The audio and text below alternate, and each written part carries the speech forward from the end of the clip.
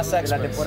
The respect we have from the league, the respect we have from expert pundits, the respect we have from refs, that's where we are, man. Let it be fuel. It's important to acknowledge it. We're going to define where we go. We're a much better team. The actions, the results will speak for itself. That's why we put the work into it.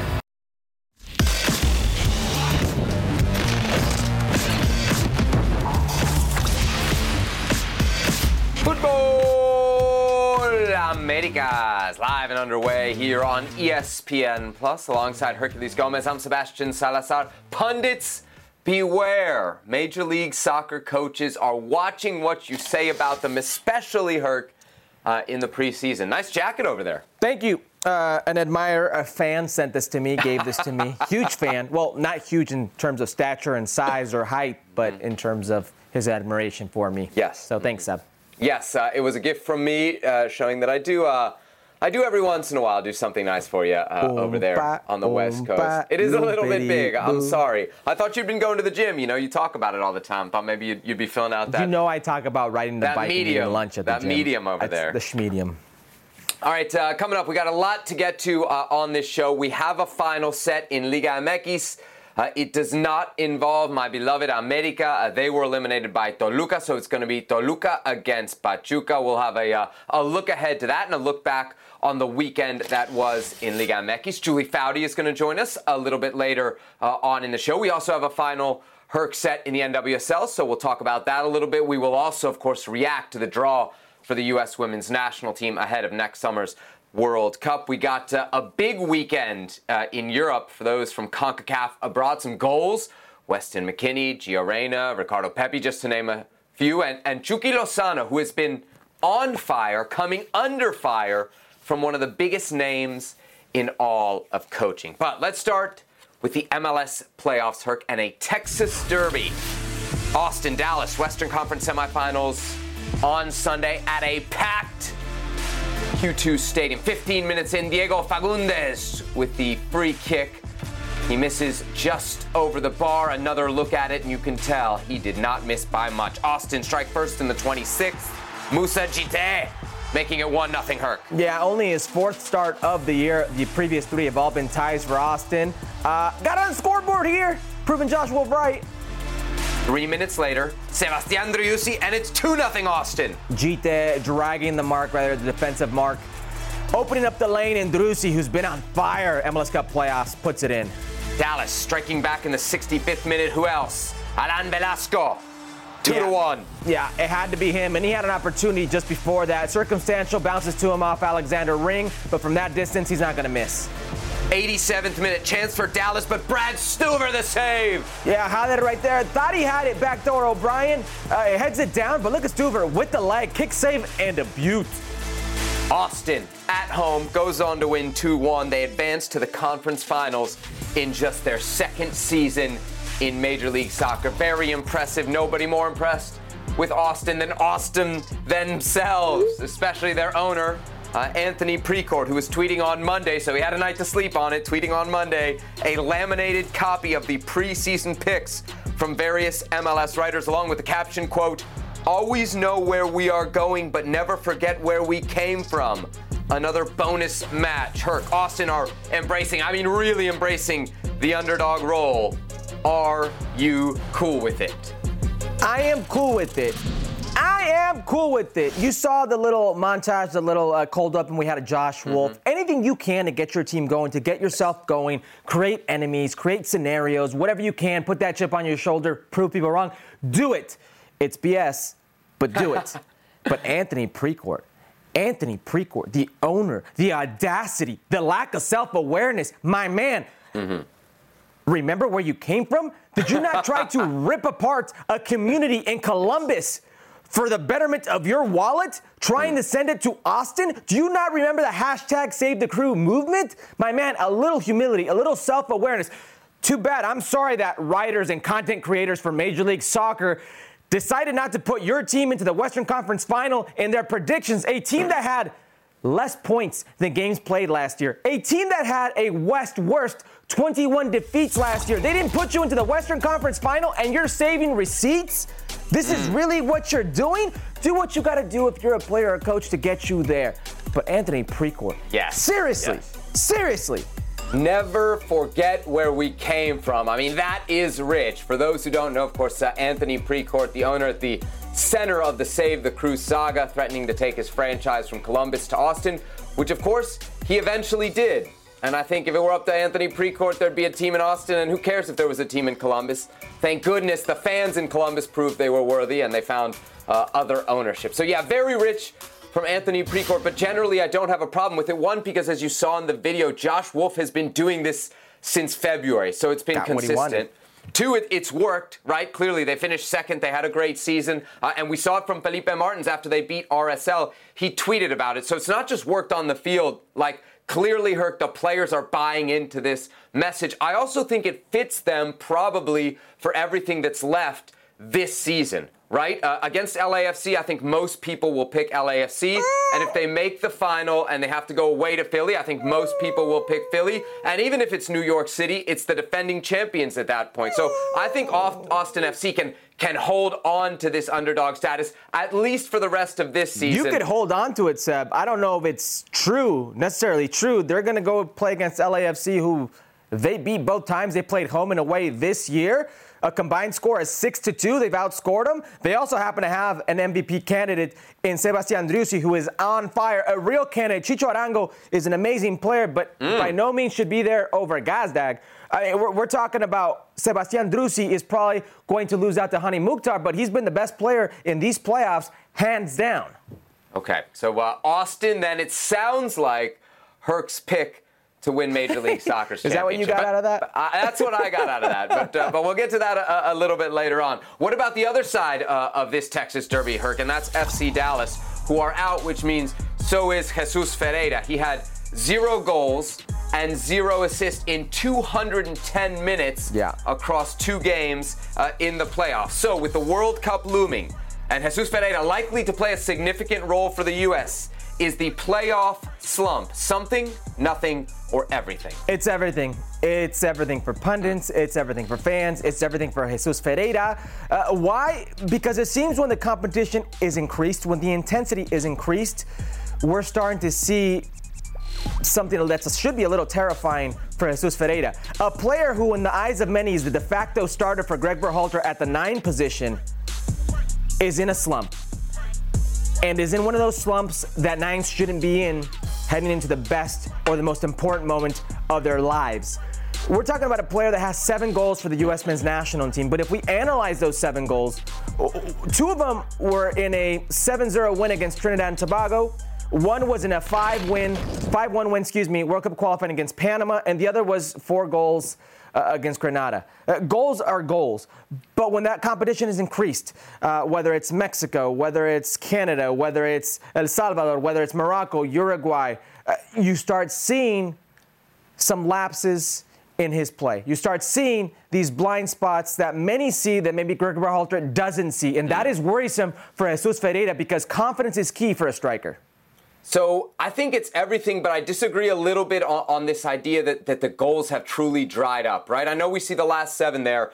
If you go over his last 5 games in Major League Soccer, the last 3 of the regular season and the 2 games in the playoff, there's 0 goals. But if you go to the 5 games immediately before that, I'm not picking random 5, just the next 5 before that, he had 6 goals in those 5 games. So I think we can say he's streaky, and right now in this very, very brief window, he is struggling. But if you look, Herc, at his last 14 games, and this is where the big concern comes in Major League Soccer, he has 1 assist. And the story, the narrative around Jesus Ferreira is he's a 10 baked into a 9. He brings all those others into the game. That's his strength. Now, I'm not saying assists are the only metric to prove if you're bringing others into the attack. But 1 assist in 14 games, that's not nearly the production that we're likely or that we have expected to see from him in MLS. So for me, this is everything, especially, Herc, when it comes to his playing time chances at the World Cup. We're going to get to it later in the show, but it doesn't happen in a vacuum, right? Everybody else in this conversation is being productive while he's struggling, and that has to be acknowledged here. That's the thing. You've got Josh Sargent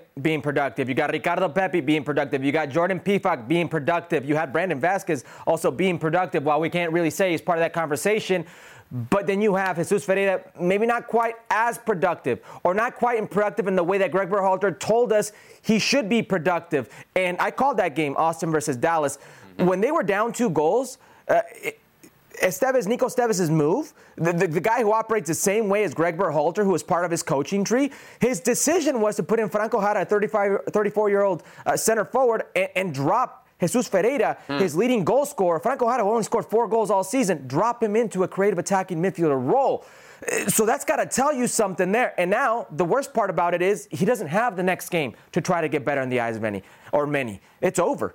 No more Major League Soccer for Jesus Ferreira this season. He's got to wait and train in a camp with U20 players and the rest of the Major League Soccer players who are out of the playoffs. So Austin advanced at the expense of FC Dallas in one Western Conference semifinal. In the other Western Conference semifinal, we of course had a Clásico Angelino. LAFC against the LA Galaxy. No Gareth Bale in this one. 12 minutes in, Ricky Puig goes down. He only gets a yellow, Herc. Should he got a red there? Nah. Murillo made you it. Sure? A lot of people thought it should have been a red. I've seen that given as a red. I've seen less given for red, but I thought this was fine. Yes. Playoff game. Let's keep everybody at 11. It's 23 minutes in. LAFC find their first through Dennis Boanga, assist to Carlos Vela. Yeah, it's a good move by Boanga. Watch this right there. He does enough to outmuscle Diego Costa. Not that that's very difficult, and gets his goal. Galaxy get their equalizer just before the half. Samuel Grandsir makes it 1-1. Yeah, you can't redirect that ball there. And it's Grandsir who's going to bring this down and just lace it through. It's tied up. 1-1 at the half, 1-1 late, 80th minute. Dennis Boanga, again, 2-1 LAFC.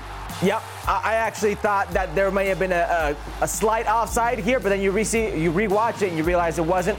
It's 2-1, but then it's Joveljic. It's always Joveljic. He's an LAFC killer, and it's 2-2, Sabby. Yep, Galaxy equalizing in the 85th minute. Joveljic to make it 2-2. So we go to stoppage time. LAFC looking for a late winner. They find it. Chicho Arango on the doorstep. Yeah, it's Boanga. Victor Vasquez leaving his man open. Boanga laces it or insteps it, and it's Chicho Arango. Right place, right time. And then, who did he give a hug to? That's what I want to know. I know. What scenes there. Scenes at Bank of California Stadium. Perhaps best left at that. So, LAFC, Herc, they proved you wrong. You picked the Galaxy to win this game. Have they proven themselves to be not just title ready, but let's put it this way, title favorites? Title favorites, because you seem to be pretty high on Austin. O sea, sí, pero no. Now, let me explain myself. Those of you who know what that is, that famous sticker on WhatsApp, will know what I'm talking about. They proved themselves because they won the game and they scored the important goals and got their DP involved in 2 of those goals. And Boanga got him going in. Chicho Arango, who's been going since inception for LAFC this season, got on the scoreboard.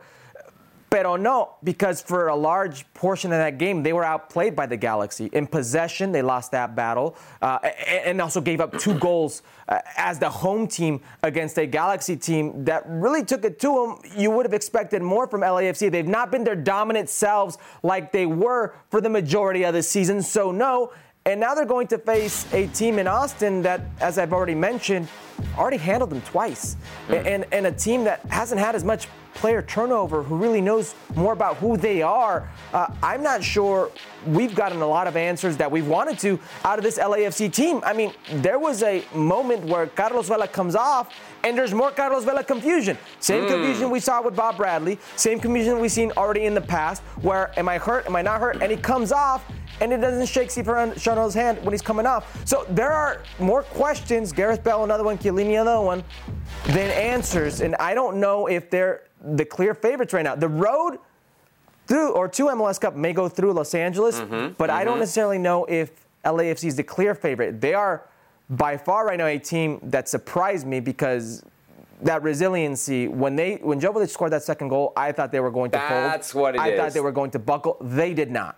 Especially given the history, right? Given LAFC's history, not just in the playoffs, but against the LA Galaxy, you thought, okay, here's the moment. Here's the LAFC meltdown. I think they proved that they are title ready. I think that they proved that they are title favorites. A lot of that, as you mentioned, has to do with the fact that if they win out, they will play the rest of their games at Bank of California Stadium. I think you have to remember 2019, right? Because they also got a very similar win, a cathartic win over the LA Galaxy. And then what happened the next week at home? They lost to Seattle Sounders. It was a huge failure. So I think there's probably some ghosts there for LAFC. I also think they proved something else here, Herc. They don't need Gareth Bale. LAFC does not need Gareth Bale. He's not in the 18 for this game. And if you look at it, even if they would have needed to go to the bench, the game didn't really demand it, right? They got their goal in the 80th minute. 85th, there's an equalizer. Maybe they could have added more firepower. You still had Teo on the bench. You still had Latif Blessing on the bench. They didn't even get to those guys. I think it's pretty clear right here that Gareth Bale's not needed by LAFC. And beyond that, from a U.S. perspective, I think it's fair to start to question just what Gareth Bale's status is going to be at the World Cup. Because here is a must-win game for his team, and he was a do-not-play less than a month to the World Cup. Either there's a concern about his fitness or LAFC is getting ripped off. There's a concern about his fitness, and I don't know if LAFC is getting ripped off, but I agree with you that not only did they not need him this game, but they've not needed him all season. And you can make the same argument for Giorgio Chiellini. You could make an argument that LAFC has looked worse with both of them in the lineup, and that's why I think you saw neither of them in this lineup. Giorgio Chiellini came on, and as much as we all love Giorgio Chiellini and you want to see players of that stature come into Major League Soccer and embrace it the way he has, it's surplus. It's actually a weaker squad with Giorgio Chiellini in there. Murillo and Eddie Segura are two very capable center backs that I think in this moment are your tandem. But as far as Gareth Bale comes and Opoku, all of a sudden, a player that was having a banner year for you, is surplus and is deemed not necessary. And he comes on in this game and he changes the game for LAFC. So I don't think it's just this game, Seb. I think it's been all season, Gareth Bale. So LAFC then move on. Let's move on to the LA Galaxy, Herca, because they see their season come to an end. It's going to be now 8 years that the LA Galaxy have gone without an MLS Cup. Their last title, 2014. Landon Donovan and company were still running the show. Specifically here, Herc, should the Galaxy do something about their relationship with Javier Chicharito Hernandez? This was his third season with the team. There is still no silverware. Is it time for the Galaxy to cut ties with Chicharito, who reportedly has another year left on his deal? He will remind you that this clause has been picked up and he has another year and he will be here with the LA Galaxy. I will remind Javier Hernandez that having a contract with the LA Galaxy as a DP means absolutely nothing. Oof. If you don't believe me, ask Omar Gonzalez and where he ended up. Ask Giovanni Dos Santos and the $6.5 million the Galaxy ate to get him out. It means absolutely nothing. Under no circumstances should the Galaxy next year have a Luis Suarez, Javier Hernandez partnership. You don't weaken your team. You have to strengthen your team. That is one of the problems right now with the Galaxy front office. Forget about the names for a second. Major League Soccer has changed. Javier Hernandez is 34 years old. Success to Javier Hernandez, not my words, his, will be deemed on the amount of titles he holds, he lifts, not the amount of goals he scores. 34 years old, and he will weaken your team if you can't get better elsewhere. You have Jovic, you have other players. You have a new Major League Soccer model where it's players like Hani Mukhtar, where it's players like Sebastian Drusi, where it's players like Tati Castellanos, where it's players like Alejandro Pozuelo, where it's players of that caliber, Tati Castellanos, who are the best players in Major League Soccer. How much have you gotten out of him in these 3 years where you can deem it a success? On the field, I know the goals are there, but look at the type of player he is. You can do much more if you get him off the team. Now, I love Javier Hernandez, but you have to supply Javier Hernandez. And if you can't be that team, if you can't structure a roster to completely nurture and feed this player, then get him out. Okay, you mentioned the name Luis Suarez there. Are you saying bring in Luis Suarez to replace Chicharito? I'm saying you can't have both. If you want to bring in Luis Suarez to replace Chicharito, Luis Suarez could probably do a little bit more for himself than Javier Hernandez, no doubt. But you need to strengthen the team. The Galaxy lost this game against LAFC, not because the talent that was in the starting 11, but because the lack of depth. When Cabral came off the bench, when Victor Vasquez came off the bench, it was taking the wind out of their sails. It was over for the LA Galaxy. Victor Vasquez can no longer compete with the intensity, with the moment of the game. Cabral has been lost all season. When they most needed depth, that's where they lacked. I don't think you can strengthen this team by focusing on Javier Hernandez or a Luis Suarez type. Sure, and with Dejan Jovanic doing what he's doing, he is 23. There's probably going to be interest from abroad at some point, but it's an answer and a much cheaper answer at that goal-scoring position. You could take that money and maybe do something else with it. All right, we've talked a lot about the Western Conference, Herc. Let's talk about the Eastern Conference. On Sunday was New York City against Montreal in Montreal. And an upset special 6 minutes in. Maxi Morales of the defending champions makes it 1-0. Yeah, Maxi Morales isn't missing from that distance. Keeper already beat. He just kind of had to lift it, scoop it in there.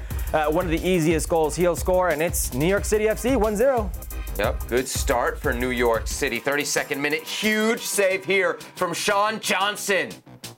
I mean, that's just massive. Kone finds himself naked back door. He's got to put that one in, but Sean Johnson, just massive. Just before the half. Hey there, 2-0 New York City. Yeah, he's a goal scorer. That ACL has put him behind the 8 ball over the last couple of seasons, but you can't leave him roaming around in the box. Little nice move, and all alone, 2-0 New York City. New York City enjoying a cushion at the half, 61st minute.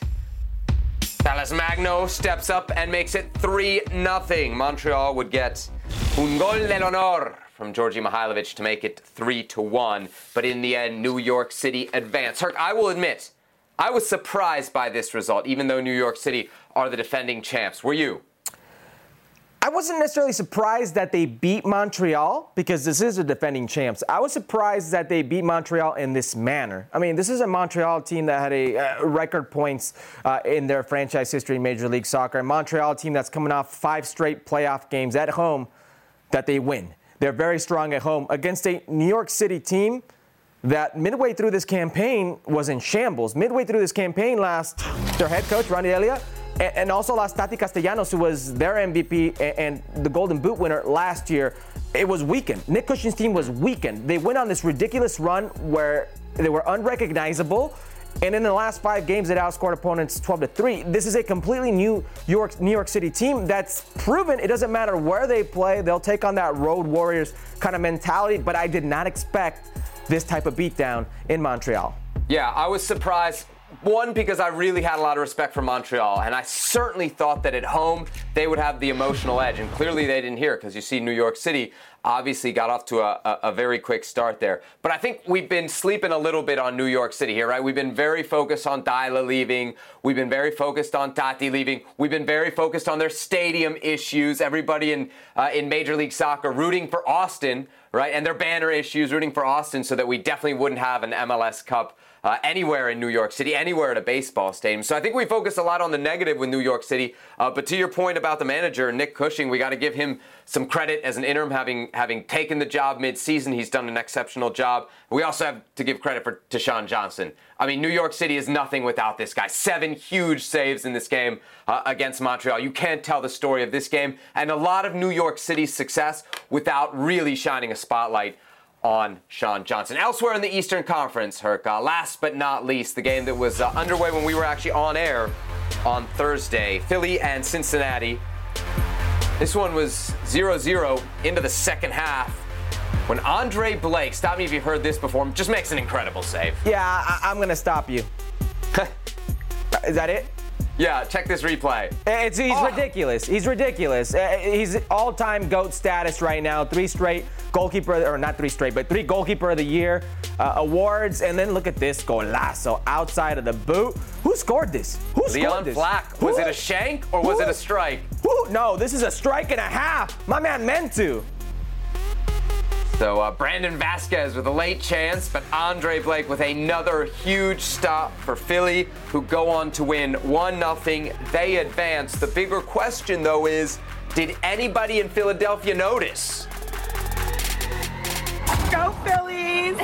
Let's go Phils, okay? Listen, Philly's taking over. The Phillies are taking over. Also, the Eagles, the Flyers, the Sixers, I don't know. But listen, wait, the who? The Union. You know. Union? Oh, we like the Union. Go Phillies! Go Phillies! Go Phillies! The Union.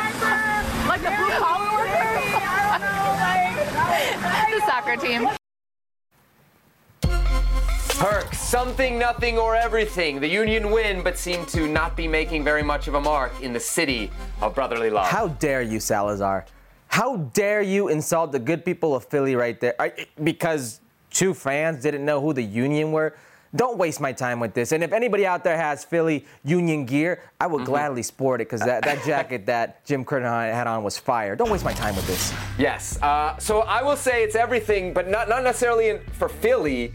This is a Major League Soccer everything because I don't think this is unique to Philadelphia. It's a problem, Herc. It's a problem that Philadelphia, a major market, when the team has the success as it has, doesn't register. Two random fans. That's a problem. That's random fans. Dude, they had no idea. They thought they were blue-collar in DC workers. that have no idea who DC United is. That's the point. Could find That's the point. I could find There's two random lot of fans who have no idea who the Nationals are. In cities like New York everywhere. And Houston and Boston and Philadelphia, in major American sports markets where the MLS team can be very good, and they still don't register. That's something. Now, Philadelphia, you could say it's nothing because they're very relevant. Obviously, they're relevant when it comes to Major League Soccer. They're relevant when it comes to the global market. Exactly. I mean, yes. you know. Okay, sure. But, sure, Salazar. Come on, man. Get that out You love of here. Philadelphia. You love Philadelphia. Send me some gear, Philly. All right, so we don't have the Eastern Conference Finals. We do have the Western Conference Finals, though, on ABC on Sunday. LAFC against Austin on ABC and ESPN Deportes. Coverage starts at 3 p.m. Eastern Time. This podcast is proud to be supported by Jets Pizza, the #1 pick in Detroit-style pizza. Why? It's simple. Jets is better. With the thickest, crispiest, cheesiest Detroit-style pizza in the country, there's no competition. Right now, get $5 off any 8-corner pizza with code 8SAVE. That's the number 8, S-A-V-E. Go to jetspizza.com to learn more and find a location near you. Again, try Jet's signature 8-corner pizza and get $5 off with code 8SAVE. That's the number 8, S-A-V-E. Jet's Pizza. Better because it has to be. Now, let's talk about the play of the week. The pressure to follow up Hypnotic and Cognac, weighing heavy on the team. Hypnotic was in the cup, blue, and ready for the play. And boom! Añejo Tequila came in with a smooth assist to Hypnotic's tropical fruit finish. Shaken, strained, poured. It was green and good! The playmaking splash shifted the tempo. Another great cocktail from the Hypnotic team. Every season is Hypnotic and Tequila season. Hypnotic Liqueur, Bardstown, Kentucky, 17% alcohol by volume. Hypnotic reminds you to think wisely, drink wisely. Second leg, Liga MX semifinals, Club America, Toluca. Saturday night at Azteca. Toluca up 2-1 after the first leg. Add another goal to it here, 29th minute, Jorge Torres Nilo. Pechu, that's his nickname, Pechu, with el pecho off his chest, 1-0. 6 minutes later, Alejandro Zendejas with the equalizer at the back post. You know, it'd be really something if he appeared on a 55-man list for somebody, for one of those national teams. That'd be crazy, right? Late on, America need a goal. Henry Martin gets it. There you go, celebration there you go, scenes everywhere. 3-3 on aggregate. America going through on the tiebreaker, but wait. VAR, offside. Hard to argue. And Toluca advance 3-2 on aggregate after the 1-1 draw. All right, Herc, how did Toluca pull it off? Toluca pulled it off with the help of the America errors. And when I talk about America errors, they were both in the away game, in the first game, and in the second leg. You can go back to Memo Ochoa. Yes, Memo Ochoa. He's so sure for El Americanismo, coming out and making a meal in the first goal of that service. Goal number 1. Emilio Lara, the error for the penalty kick. That's error number 2. The constant missing of chances in front of goal. Diego Valdez. You can go back to the, what's his name, the Spanish player. Fidalgo. Thank you, Alvaro Fidalgo. You can go back to the second leg where Tano Ortiz commits his own errors and he doesn't start Jonathan Rodriguez, the league's highest paid player, in a must-win game at home. And then you can go to that same game where he decides to take out the 2 best players. Richard Sanchez out of the game, and Alejandro Zendejas, who just scored a goal for you, out of the game. Error after error after error, and here you are, Club America out of La Liguilla. So I'm going to give some credit to Toluca here because we got plenty of time to dissect what happened with Club America. One, I think you're right to point out Memo Ochoa, specifically the comparison with Thiago Volpi, right? Toluca get through here, I think, in large part to the performance from Volpi, and that difference between his performance and Memo's performance is very well the difference between Toluca advancing and America advancing. So I think right there, you can look at the goalies and you can point to that as a difference. But generally, beyond that, Herc, Toluca really stifled this America attack. It's crazy to think that Santos, in 90 minutes in that first leg against Toluca, the 4-3, did more damage to Toluca than America did in 180 minutes, including 90 minutes at home when they were desperate to score. That credit has to go, I think, to the manager, right? We're going to talk about Dan Ortiz. I think we have to talk about Nacho Ambriz, Ignacio Ambriz, who to me is again proving that he is one of, if not the best Mexican managers, because everywhere that this guy has gone in Mexico recently, he's won. He's won a cup with Necaxa. He's won a league with León. He's won a CONCACAF Champions League with America. He went to Huesca. He tried himself in Europe. He bravely went over there and, yes, failed, but I think grew. And honestly, for me, Ambriz, if I were to look into the future and think about Mexican candidates for a national team head coach, Nacho Ambriz to me is at the top of the list, and he's at the top of the list for why Toluca was able to beat America. So brave. I'm glad he came back alive. You really going to tell me that Club America didn't just miss chance after chance and that it was Santos who did more? Yeah, Santos did more damage because they ended up scoring the goals. But did you watch leg one? Did you watch leg two? Santos in their series scored the goals. America couldn't score the goals. They missed the opportunities. I don't know what to tell you, Seb, if you don't think that Club America had more than enough opportunities to turn the series around.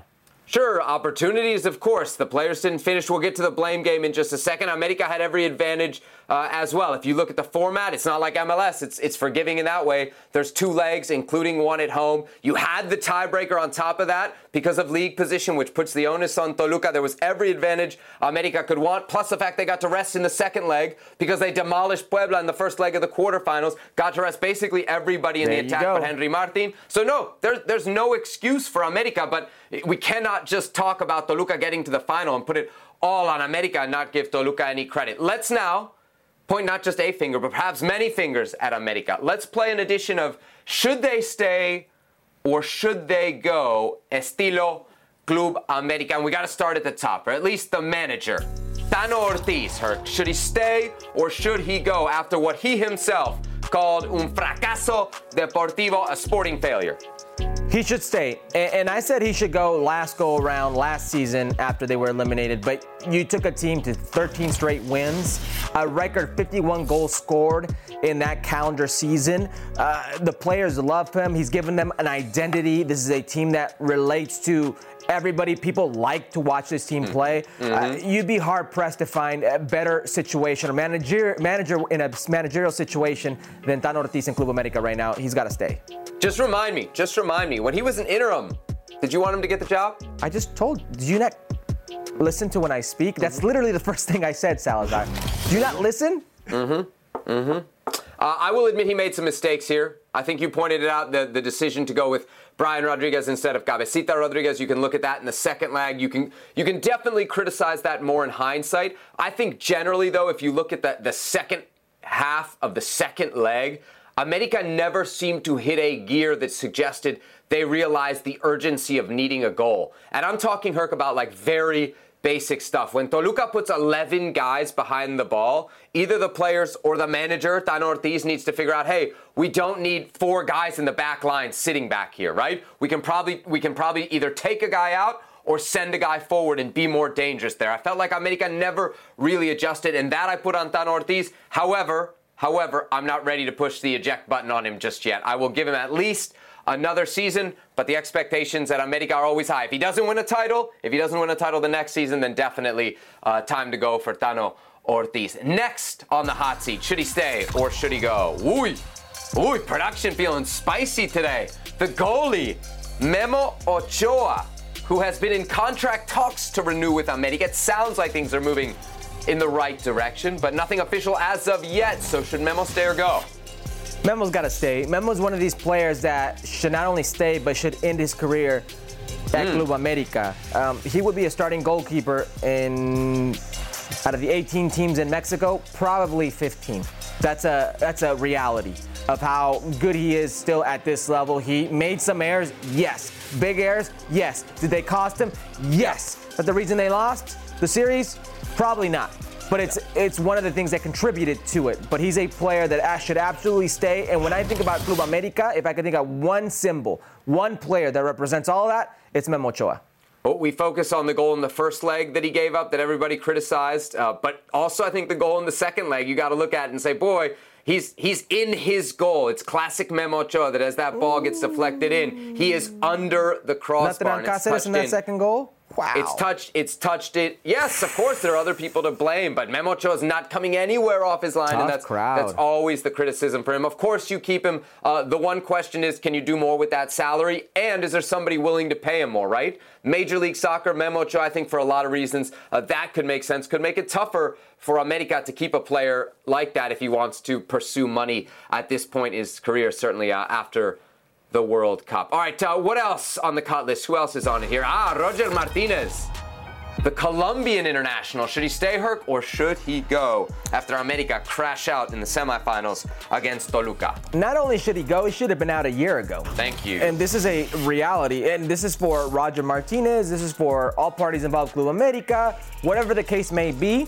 I've never seen in my time covering the sport or in or around Liga MX a player treat Club America the way that Roger Martinez has treated them. The lack of respect that Roger Martinez has had for Club America is beyond me. And trust me, I've seen some players come and go, Club America and Liga MX. I've never seen a situation like Roger Martinez at Club America. Yeah, too many questions around him. What's his best position? Is he happy at Club America? The one thing we do know is he probably has some value, if not elsewhere in Liga MX. We know there's been interest from MLS and being a Colombian international. Surely somebody might be willing to take him off America's hands. One more player to revise here. It's another attacking player. Another player from South America. Federico Viñas, the young Uruguayan attacker. Herc, what do you think? Should he stay or should he go? He should go. And not for Club America, but for his own benefit.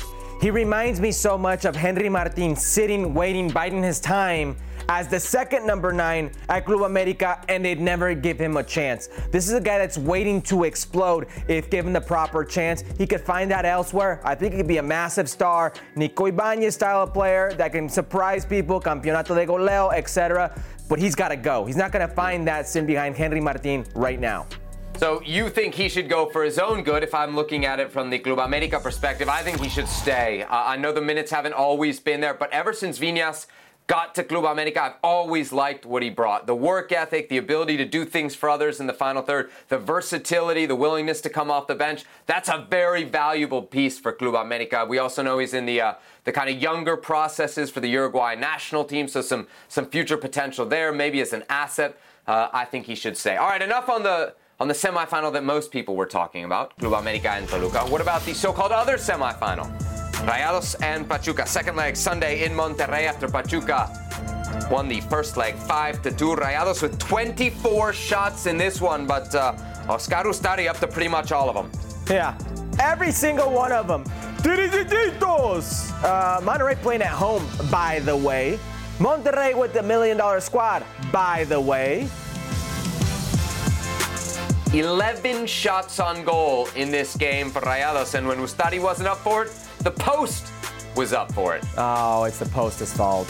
It's the post's fault. Only goal of the game comes from Avilés Hurtado, the stoppage time penalty against his former team. Yes, sir. Pachuca, 1-0 winners on the day. Things. 6-2 aggregate Have some winners. Respect. So, Herc, you've been calling this for a while. Rayados out in the semifinals. It's a fracaso, but is it a worse fracaso than Club Americas? Fracasote. Worse than Club Americas. The investment for Monterrey here. The millions and millions and millions of dollars, more than any team in Mexico. Every single one in that starting lineup and on the bench. Mundialistas, ex-mundialistas, the cream of the crop. The winningest coach in Liga MX available today, coaching them. A team that only gave up 13 goals in the regular season, that in 2 games gives up 6, almost half that. And at home, couldn't score 1 measly goal in front of that crowd. They couldn't score the goal, so what did the crowd do? They showed their colors. They showed the fracasote. This is a fracaso of all fracasos with that team. Not one single player puso el pecho. Not one single player for that pride. I don't know what to say, Seb. You keep telling me like this is going to be a surprise team. You kept telling me, no, fracaso. I've been saying it from day one. So then how's it a fracaso? If you've been calling it, if you knew it was going to happen, it can't be that much of a surprise, can't be that much of a failure. Well, not everybody thinks like me. The one thing I would say is the expectativas, as you always say. The expectations are always more for an América than a Rayados. But, to your point, Rayados spent more than America, and, in this case, have a manager with much more experience. From a managerial perspective, this is much worse for Vucetich, isn't it, than for Tano Ortiz, right? He was the guy that was supposed to get this team over the hump, and he fails. So I think it's pretty clear there. Rayados still, their title drought 3 years, America's 4 years. So you can compare the fracasos for sure, but I think America's is worse. Maybe that's just because it hit me more on Saturday than the Rayados fracaso on Sunday. What about Pachuca, Herc? They are in a second straight final in Liga MX under Guillermo Almada. The question here is he the best manager in all of Liga MX? Sure is. Your boy picked Pachuca in the preseason as champions, and I'm sticking with it. Mainly in part because of Guillermo Almada and that system that he deploys, the way he gets the most out of every single player. Nico Ibanez was on the bench at Pachuca before Guillermo Almada came and took over, made him a goal scorer. He was already a goal scorer, but made him feel important enough where now he's the best goal scorer in all of Mexico. They didn't have any big stars. He created these big stars. Kevin Alvarez, Luis Chavez, Avilés Hurtado got a second wind under him. This is a team that plays as a unit because of Guillermo Almada. Almada, who, by the way, in the last 4 tournaments, 2 years, has now been in the finals 3 of those tournaments. With Santos against Cruz Azul, the one they lost. Last season against Atlas, they lost. And now again against Toluca, remains to be seen. But he's easily the best coach in Liga MX at the moment. You mentioned Kevin Alvarez. Reports that Ajax were in the stands to watch him, among others, for the second leg of the semifinals. Almada, of course, from Uruguay. We always focus on the Argentine dominance in Liga MX and really in Mexican soccer. But how about the list of Uruguayans that have had success? Siboldi, who of course won with Santos, Diego Alonso, and Gustavo Matosas, who did it back in the day, the doblete with León. So yeah. There's a lot of Uruguayan history, great Uruguayan managers. Speaking of managers, you weren't impressed with my suggestion of Nacho Ambriz for a potential L3 head coaching job. What about Almada? Would you hate that? I wouldn't hate it. Let me just get back to really quickly Nacho Ambriz. You're one of these people that harps on Liga MX needing to change things, needing to reinvent themselves, look for bigger and better for El Quinto Partido, and you want to go back to a guy who's been in the setup for quite some time, maybe not as the number one, but he was with Javier Aguirre in this Mexican national team, so I don't know if that's necessarily the best idea there. Guillermo Almada, you can do worse than a Guillermo Almada. I love the principles of his game. I love how dynamic his teams are. I love how suffocating they can be with said dynamic play. You could do worse than him. I like Guillermo Almada. All right, so Guillermo Almada has Pachuca into the Liga MX final where they will face Toluca. First leg on Thursday at the Bombonera of Mexico in Nemesio 10, and then on Sunday at Pachuca at the Estadio Hidalgo. First leg Thursday, second leg Sunday of the Liga MX final. With everyone fighting for attention, how can your business stand out and connect with customers? Easy. Get Constant Contact. Constant Contact's award-winning marketing platform has helped millions of small businesses stand out, stay top of mind, and see big results fast. Constant Contact makes it easy to promote your business with powerful tools like email and SMS marketing, social media posting, and even events management. With Constant Contact, you'll reach new audiences, grow your customer list, and communicate more effectively to sell more, raise more, and fast-track growth. Don't know much about marketing? No sweat. Constant Contact's writing assistance tools and automation features help you say the right thing at the right time, every time. Plus, you can send with confidence, knowing your emails are actually reaching your customers thanks to Constant Contact's best-in-class 97% deliverability rate. Tackle any challenge with Constant Contact's expert live customer support. Plus, everything's backed by their 30-day money-back guarantee. So get going and start growing your business today with a free trial at ConstantContact.com. Just go to ConstantContact.com right now. Constant Contact, helping the small stand tall. ConstantContact.com. Robert Half research indicates 9 out of 10 hiring managers are having difficulty hiring. If you have open roles, chances are you're feeling this too. That's why you need Robert Half. Our specialized recruiting professionals engage with our proprietary AI to connect businesses of all sizes with highly skilled talent in finance and accounting, technology, marketing and creative, legal, and administrative and customer support. At Robert Half, we know talent. Visit roberthalf.com today. Well, it's now time for the start of the draw. USA! The United States of America are the most successful team in the history of the tournament with 4 titles. Netherlands. Runners-up to the United States in 2019. Vietnam have made history by becoming the first team from the nation to qualify for a men's or women's FIFA World Cup. Group A, playoff winner. The winner of the match between Cameroon and Thailand will play Portugal for the Group A playoff slot. Group B, USA, Vietnam, Netherlands, Group A playoff winner. The U.S. women's national team drawn into Group E for the 2023 World Cup in Australia and New Zealand. The draw taking place late Friday night if you're on the West Coast, early Saturday morning if you're on the East Coast. As you saw, drawn into the U.S. group, Netherlands out of Pot 2, out of Pot 3, Vietnam, and out of Pot 4, a team to be determined from an intercontinental playoff, which will include Portugal, Cameroon, and Thailand. Let's get some reaction from the manager, Vlatko Andonovski. Yes, we started preparing for the World Cup a long time ago, but now when we know the opponent, it's actually digging deep, getting into details, and it's not just preparing for the World Cup, now we're preparing for the opponents as well. I'm very excited about the matchup against Netherlands, and even though we've played them before, we've played them in the Olympics, we've played them in the World Cup, I don't see this as a rematch of any of those matches because we are bringing different group. They are going to have slightly different lineup as well, so even though it's going to be a good game, it's going to be a good matchup, it's going to be a good show, it's not going to be a rematch of any of the previous games. All right, for more reaction to the U.S. draw, we bring in Julie Foudy, who, of course, has won a couple World Cups during her illustrious career. Julie, usually you leave the dripping to us here on Futbol Americas, but you're rocking your own gear today. What is that? I know. Look at me. I had to try and stay with your drip. This is the new jersey of Manchester Laces. Manchester Laces, you're wondering who they are? Well, let me tell you, boys, they are the first ever inclusive women's and non-binary football club in Manchester. And yes, that's Manchester, England. And there's actually a place called Fowdies.com that makes these jerseys. So they're a sponsor of the club. And check it out. Oh, there we go. Wow. Can you see the back? Huh?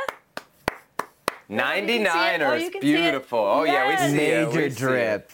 All right. Wow, the personalized jersey, Herc. We don't drip. even get that treatment here at we definitely do not get that treatment. Futbol Americas. All right, let's dive into this group, Julie, because I'm looking at it here. You see Netherlands, you see Vietnam, and then I'm looking at the 3 teams in that playoff. Yes, Cameroon and Thailand, but I think it's most likely that it'll be Portugal that ends up coming out of that playoff. So I look at that group, Julie. I think Netherlands, not only do we know them from the World Cup final in 2019, we know them from the knockout round of the last Olympics. They gave the U.S. all they could handle there. And then you think about that Portugal team that we saw at the Euros over the summer. They were pretty good. So I see this group, and I see it as pretty difficult, especially given how the U.S. has been playing of late. How would you rate the difficulty of this group?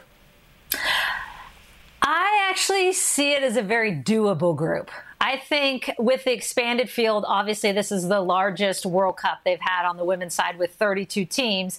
I think the clear front runners, of course, are the Dutch and the United States. And I think Portugal, although they had their moments at the Euros, susceptible to giving up a lot of goals and pretty leaky. So I do think this is a very winnable group. The other really positive to this group is there's not a lot of travel. All three of the United States games are in New Zealand, as we know, an hour charter flight. Thank you, FIFA, for finally doing that.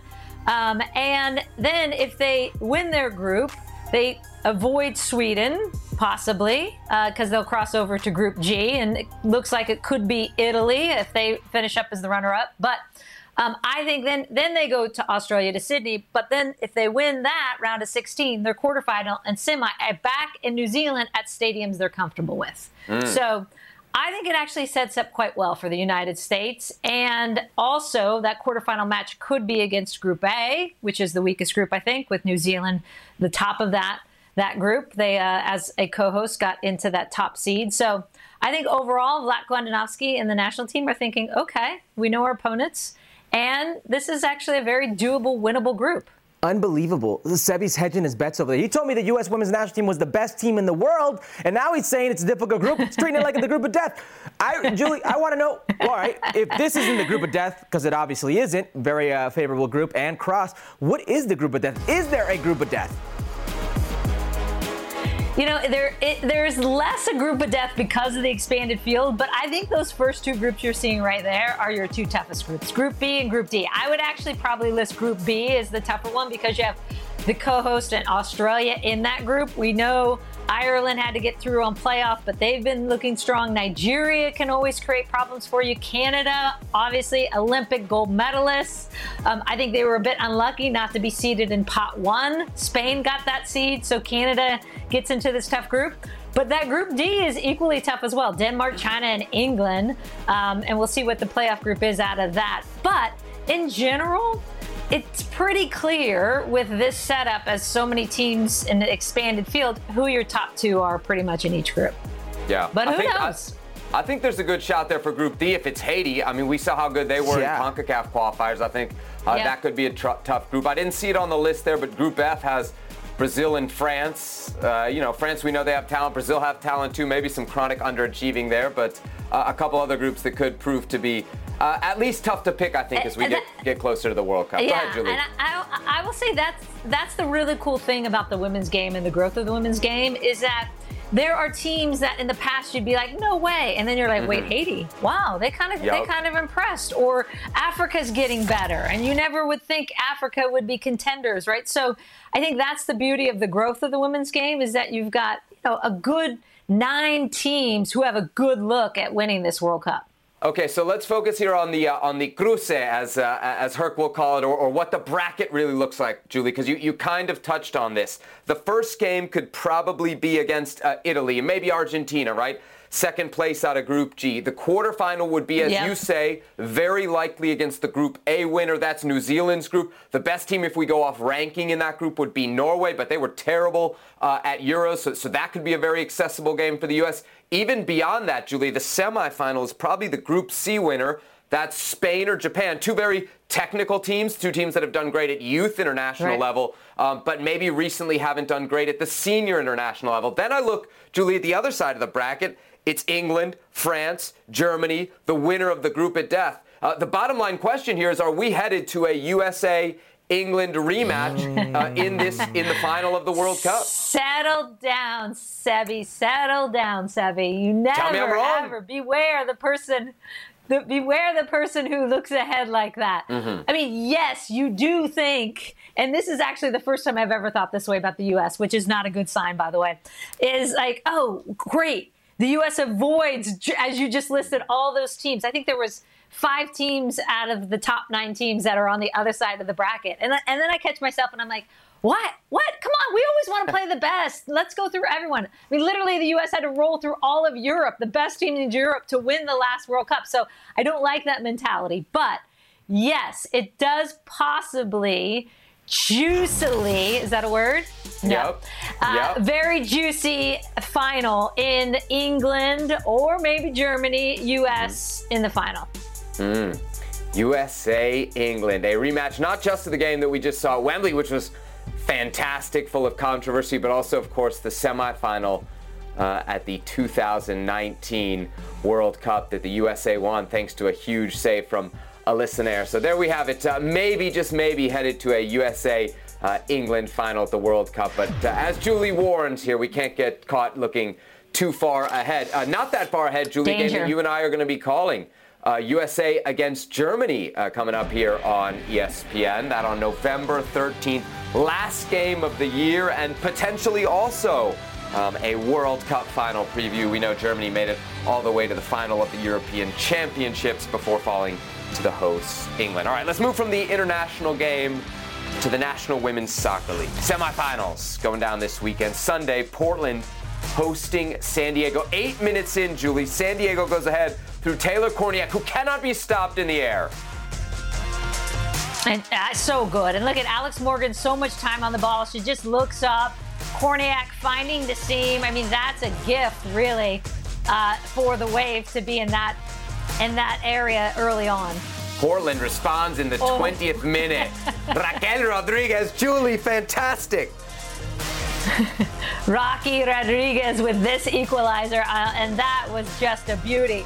But it all came down to stoppage time, and it had to be, there it is, Crystal Dunn. 5 months returned.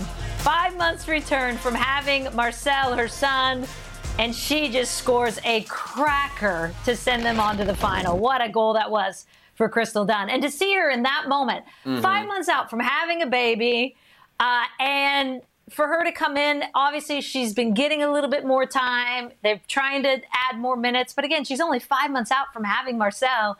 And to be in that position and that moment, given what the club has been going through with the Sally Yates report and all the turmoil behind this club, for her in that moment to rise up and to have all those fans there, because that was a big question mark as well, was would the fans come? Would they support Merritt Paulson and the ownership group there?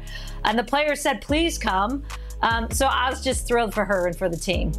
Yeah, pretty impressive stuff there from the Portland Thorns as they get it done. Not just done, but really the team as well, Julie. You got to think that momentum's going to be big heading into the final, right? I do think that, but I tell you what, I mean, don't underestimate Kansas City. I mean, this is a team that went from last to first and is riding a ton of momentum as well. And there's a joy to that Kansas City team and a comfort level with them that can be dangerous for Portland. All right, speaking of Kansas City, let's check out the highlight, because they actually faced off in the second semifinal on Sunday night against the top seed, the Shield-winning OL Reign from the regular season. And early on in this one, Alexis Loera put Kansas City up 1-0, fourth minute, just gets across the line, Julie. Yeah, and that's the exact start they needed, because they were playing, and of course it was a Reign home game. Seattle fans, Tacoma fans going crazy, and then it just shut the stadium down. And so you see a Kansas City team that was playing a lot of defense, but then Kristen Hamilton gets free, gets open, and as we've seen her do so often in NWSL, she's not going to miss this one. And then Seattle, OL Reign, just trying to really dig out of a hole. And with the talent you see on the Reign, it's surprising they weren't able to pull one back. But A.D. Franch in goal for Kansas City is a big reason why they couldn't. I mean, A.D. Franch has just been phenomenal this season, as we've seen. But in that game, my goodness, there was nothing getting beyond her. Julie, big picture, how do we explain this Kansas City current turnaround? I mean, they were last place last year, and here they are now in a final.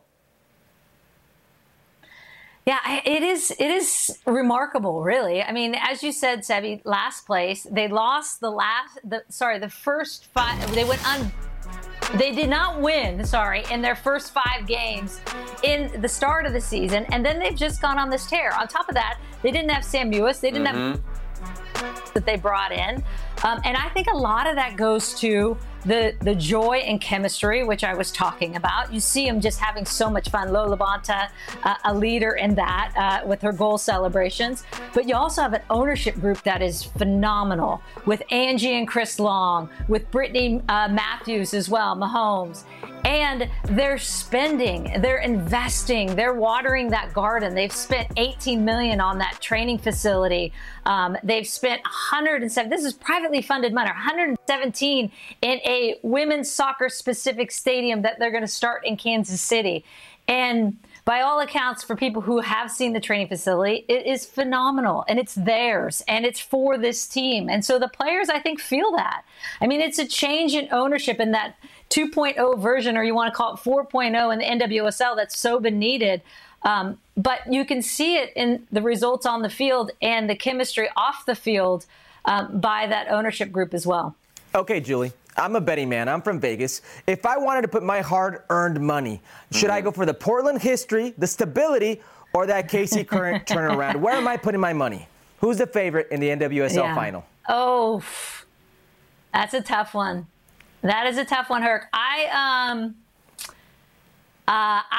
Because I do think Kansas City's riding a lot of momentum right now, but I just feel like Portland, with that history and with the players that they have, in particular when you have a Sophia Smith running at back lines, you got Morgan Weaver next to her, you got Rocky Rodriguez, who cracked we saw that goal in the semifinal. I mean, they got a lot of talent that you got to hang with. Becky Sauerbrunn holding that back line down, so Bella Bixby doing well in goal. I'm going with Portland, although I think Kansas City is going to put a game together for them in this final. All right, there it is. Julie Foudy picking the Portland Thorns to win it all at the NWSL Championship this weekend in Washington, D.C., by the way. So the Portland Thorns there, the pick from Julie Foudy. All right, great stuff, Julie. Great to have you with us. We look forward to the NWSL Championship, and we'll see you soon back here on Futbol Americas. Thanks, guys. All right, plenty more on the Portland Thorns and their appearance in the NWSL final over on the website. Jeff Carlisle, who was in Portland for the semifinals, read his work over at ESPN.com. Hi, it's Mike Greenberg letting you know ESPN Bet is ready to take you through all the biggest sports moments this spring. The official sportsbook of ESPN has exclusive offers and markets from Scott Van Pelt, Stephen A. Smith, and me, plus many more. From the playoff intensity to finally getting out to the ballpark, there's no better time for sports fans. Sign up today. New users get a bet reset up to $1,000 in bonus bets if your first bet doesn't win. Download ESPN Bet today. What a play. Must be 21 plus and present in select states. Gambling problem? Call 1-800-GAMBLER. Terms and conditions apply. See app for details. 10 seconds on the clock. How many things can you name that are always growing? Your relationships, your skills, your customer base. How about businesses on Shopify? Shopify is the global commerce platform that helps you sell at every stage of your business. From the launch your online shop stage to the first real-life store stage, all the way to the did we just hit a million orders stage. Shopify's there to help you grow. Sign up for a $1 per month trial period at shopify.com/network, all lowercase. Go to shopify.com/network now to grow your business, no matter what stage you're in. Shopify.com/network. All right, Herc, let's run it back. Checking on U.S. men's national teamers abroad. Weston McKennie with a goal for Juventus against Empoli. It came in the 55th minute of a 4-0 win. Another header goal for Weston McKennie, sub. That's what my man does. One of the best headers in Serie A. And that's not my opinion. They're numbers. Second best in Serie A since he joined. Big goal for Weston McKennie. Big win for Juventus, who are not having a great start to the season. They currently sit 8th in Serie A. In the Bundesliga, the Eredivisie. Ricardo Pepi with a goal for Groningen It is the Bundesliga. It's Gio Reyna with a goal and a 5-0 win for Dortmund against Stuttgart. Yeah, it may seem insignificant because of the scoreline, but massive goal for Gio Reyna. Boosting that confidence, right time. Came in the 44th minute there, his first goal in 14 months. Here's Ricardo Pepi's goal for Groningen, who beat PSV 4-2, his 5th league goal, 6th across all comps. Forget about PSV for a second in that scoreline and what's going on. Ricardo Pepi, 6 games, 5 goals, 1 assist. My man is heating up. Heating up. All right, so 3 goals there for American internationals in Europe. Which goal was the biggest, Herc? Who needed it more? This is one of the easiest questions you've asked me in quite some time. It's Gio Reyna, and it's not even close. 421 days since his last Bundesliga goal. Scores this goal, hopefully puts a very injury-ridden year behind him. Gets confidence, stays fit, and goes in the right way, heading into the biggest moment of his very young career. The pinnacle for any footballer, the World Cup. This is what he needed. It's mental right now. We've seen him over this past year suffer injury after injury, setback after setback. Mentally, along with the physical, he's not been there. Hopefully, this takes him over the hump. That's why this is the most important goal. This is why this means the most. Yeah. You could see in the reaction, right? Not just from Reyna. He seemed to have a moment there, but also from his teammates. Yeah. They all know what he's gone through. They were all very happy as he got the goal in a big win over Stuttgart. So certainly a needed goal for Gio Reyna. Hard to argue against it. I will make the case for Weston McKennie because I think McKennie, of all the players, is probably one of the biggest names that had the worst last window for the U.S. If we think about the games against Saudi Arabia, and for me, Herc, very specifically, his performance against Japan. It was not great. So I think since then, he's needed to have bounce-back performances and see his role grow at Juventus, and it has. It's not just this header goal. It's the fact that he's settled into a starting role for Juventus at a very critical time for the club. As we mentioned, they're not off to a great start in the season. And as you said, it was his bread and butter. He is really, truly one of the best midfielders in all of Serie A since his arrival in the league when it comes to headed goals. And that's exactly what he brings to the U.S. men's national team as well. So a huge goal, I think, for Weston McKennie, not just with his club, but also with the national team. But to his club, there are also, Herc, right now, many links that Juventus may be considering selling him. Now, I don't know that what's best for Weston McKennie eventually isn't a move away from Juventus. He's been linked with Spurs most recently in the Premier League. But when you score goals, eventually the choice becomes yours. Instead of Juventus saying, well, this guy isn't scoring goals, this guy isn't producing for us, now maybe it's more in Weston McKennie's camp, okay? Maybe now there will be interest that drives his potential move, but he's not going to get shipped off because Juventus doesn't see a need for him, a use for him. Certainly he's producing. Ricardo Pepi is also producing. We probably got to mention him too. With all that we talked about Jesus Ferreira, you can't understate the value of Ricardo Pepi, who is not just scoring against PSV, a big goal for him, Herc, but doing what Greg Berhalter said he would do. He is dominating the Dutch league. Yeah, dominating the Dutch league, and he also happens to be the only forward in Greg Berhalter's pool with equity for Greg Berhalter, who Greg Berhalter should feel in some way, shape, or form indebted to him and his decision-making. And also, by the way, that first window in World Cup qualifying, he did save Greg Berhalter's job.